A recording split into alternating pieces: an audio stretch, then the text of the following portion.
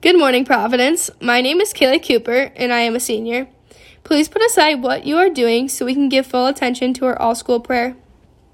Dear God, 2014 Garber Blue V8 Mustang, NCAA National Champion, D1 full ride commit, all three I dreamt of for ages.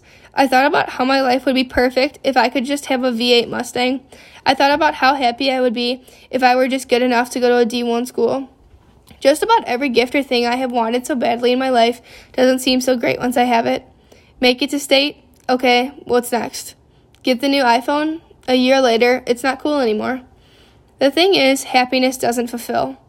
Happiness is a short-term high and doesn't last long. Joy, on the other hand, is forever.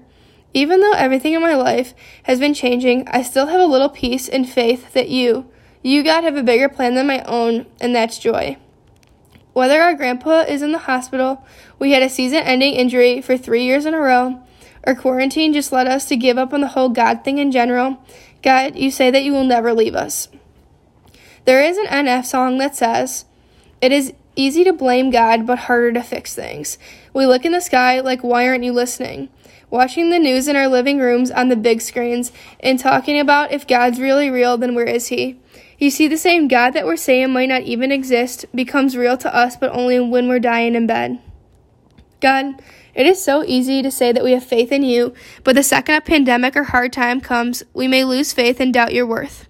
Jesus, I know that you are not a genie type of God. You are a good God, a God that is a way maker and a light in the darkness. God, I pray that each of the Providence students can have a conversation with you today. I pray that you give them eyes to see who you truly are and that their past doesn't matter when you're in the room.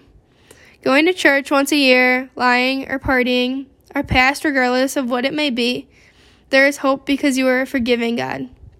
God, you make a way for everyone to see you. I pray that today we can have a conversation with you, even if that means acting like you're in the passenger seat on the way home. Please encourage us to have a regular conversation with you. You are all accepting, all loving, and more than anything, the purest joy I have ever experienced. Please lead us to sleep on you less and pray a little more. Love me. Now, will you please stand and join me in reciting the act of consecration to the Sacred Heart of Jesus? Eternal and ever-loving Father, I offer you everything I do this day. My work, my prayers, my play, all my thoughts. My time with family and friends, my hours of relaxation, my difficulties, problems, distress, which I shall try to bear with patience. Join these, my gifts, to the unique offering which Jesus Christ, your Son, renews today in the Eucharist.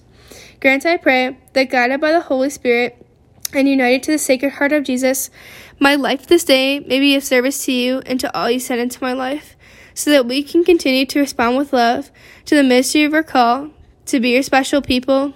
Amen. Heart of Jesus, burning with love for us, inflame our hearts with love for you. Please turn to the flag and recite the Pledge of Allegiance. I pledge allegiance to the flag of the United States of America and to the republic for which it stands, one nation, under God, indivisible, with liberty and justice for all. Have a marvelous Monday, Providence.